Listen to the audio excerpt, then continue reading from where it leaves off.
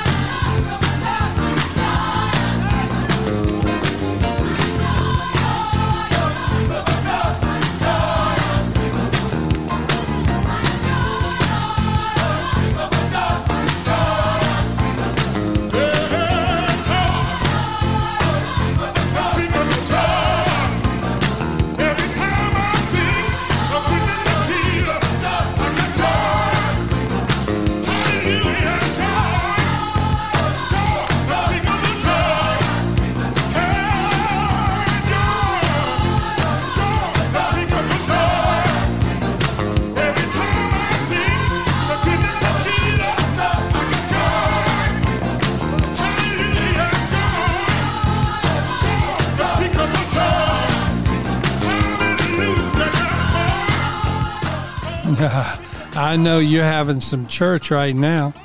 Oh, yes, you are.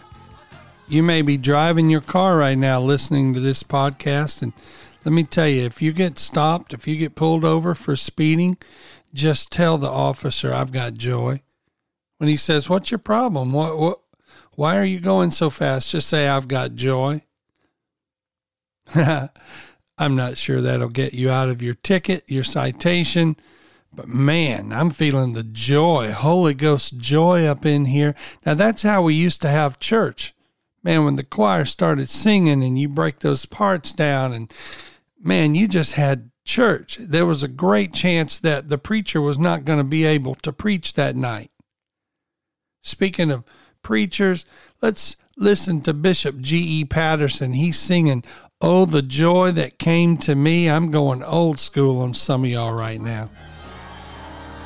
Set you free from sin, set you free from evil, and what joy accompanied that freedom. So let's just sing it. Oh, the joy that came to me. Oh, when I knew that I was free. When my Savior found me, put his arm around me. Oh, what joy that came to me. Oh, what joy that came to me. Oh, when I knew that I was free. When my Savior found me, put his arm around me. Oh, what joy that came to me. Come on. Oh, what joy that came to me. Oh, when I knew that I was free. When my Savior found me, put his arms around me. Oh, what joy that came to me. Oh my goodness, we're having some church today, aren't we? Man, some of y'all don't know those old songs. You need to learn them. It'll help keep your joy. It'll help you. It'll help you. I got another song. I'm going to save it, but I want to talk to you. I know this winter season that we're in, it can be bleak for many people. And I understand it's summertime down in South America, Argentina. You're going to the beach and enjoying your summertime, but for many of us, it's winter. Students are preoccupied with their work. Adults, others, become easily stressed with the pressure to plan and cook for family gatherings associated with these winter holidays. Some of us even struggle with the lack of seasons. You know, in Florida, there's there's two seasons. Seems like it's hot and hotter. And then when winter comes and it gets cold 1 or 2 days, we go crazy. But I have friends up north who suffer from the medical condition. It's called SAD, SAD. It's real. It's legit. It's called seasonal affective disorder. Seasonal affective disorder. SAD. It's a medical condition where melancholy and sorrow just creep up, and it's due in part to the lack of sunshine. Now, living here in the Sunshine State, it's hard to fathom that actually exists, but it does.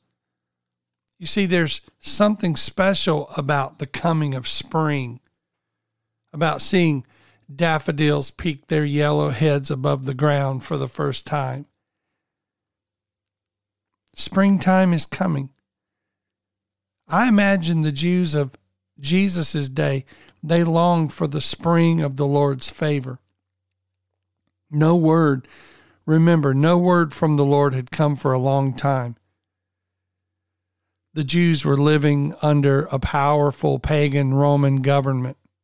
And while the people weren't necessarily miserable or oppressed, their joy perhaps had worn a little thin. Maybe like yours right now. I mean, it's December, 18th, we thought this virus was going to be over by summertime. Then we thought late summer, and then we thought early fall, and then we thought mid-fall, and then we thought by Thanksgiving, and now it's almost Christmas, and our leaders are predicting a very dark winter. And it can really wear on your emotional state. Can really test relationships. It can test your faith. And just like the Jews, no doubt they hoped for something better.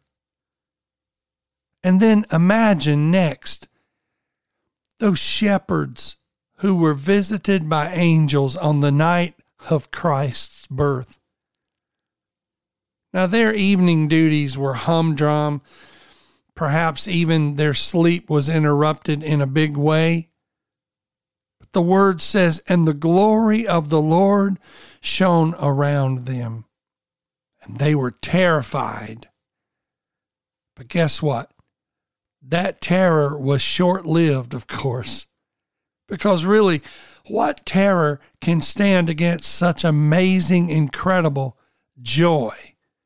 We have to get this. A Savior has been born to us.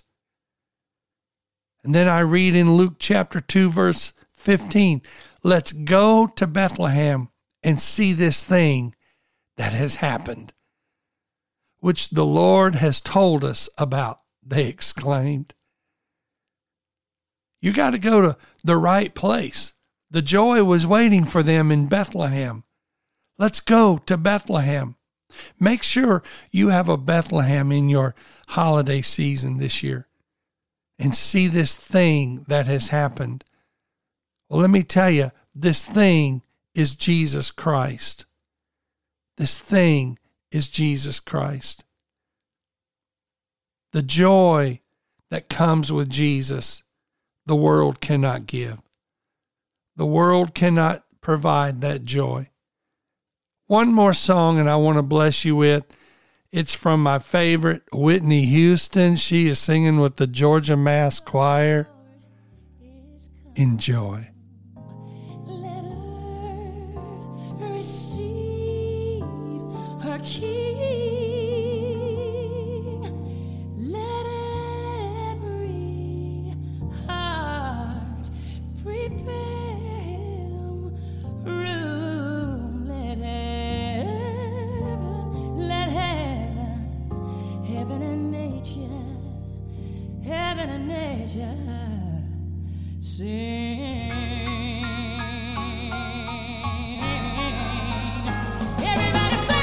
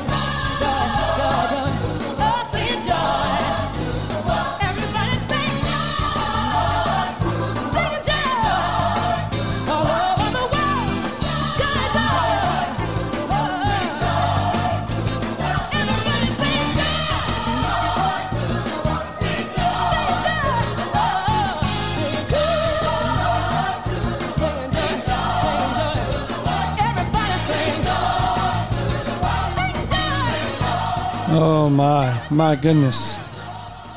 I know you're feeling the joy now. I may have to watch that movie tonight. The Preacher's Wife. Oh my, I feel the joy. I got to finish here. I don't want to keep you all day. Have you ever thought about, is it any wonder that the third candle of Advent, the joy candle, is called the shepherd's candle? We were just talking about them. Perhaps no other figure in the nativity story was blessed to receive such unblemished, unmitigated joy as those shepherds were. Now here they were, pegging away like every other day, when for absolutely no reason other than God's favor, they were given the gift of joy. They were shown the Messiah, their looked-for Messiah, and had glimpsed into that eagerly awaited spring of the Lord's favor. Aren't you glad for God's favor? That gives me joy, thinking about the favor of God. And this season, as Christmas edges closer, let us remember this joy, because we are also awaiting another awakening. And that's the Lord's second coming. We continue to fight through the groaning of a world which continually gives birth to sin every day. But in this Christmas season, let's remember the incarnation with as much joy as did those first witnesses. I want to leave this scripture with you. John chapter 16, verses 21 and 22 says, "A woman giving birth to a child has pain because her time has come. But when her baby is born, she forgets the anguish because of her joy that a child is born into the world. So with you, now is your time of grief, but I will see you again, and you will rejoice, and no one will take away your joy." You need to underline that in your Bible. No one will take away your joy. That's my prayer for you today, that God gives you the joy you've never had ever before in your life. And I know that once He does that, the world will not be able to take your joy away if you stay close to the Savior. What's your joy meter on today? I hope it's pegging over 10. I hope it's 10 plus today. I hope your joy meter just bursts today and all throughout the holiday season. Know that I love you. God bless you. I hope to hear from you. In fact, if you will email me at dinograham3@gmail.com, tell me the artists of the songs that I played today. You have to be the first one to email me this. Tell me the artists of the 3 songs that I played today, and you have to be the first. If you will email that to me, guess what? I will joyfully send you a monetary gift. Just leave your Cash App, your Venmo, or your PayPal, and Christmas may come early for you this year. I want to hear from you. God bless you. Until next time, know that I love you. Thank you for listening to today's podcast. I hope you were blessed. For more information about us, visit globallifealliance.com or IamLifeChurch.com. Until next time, have a blessed day.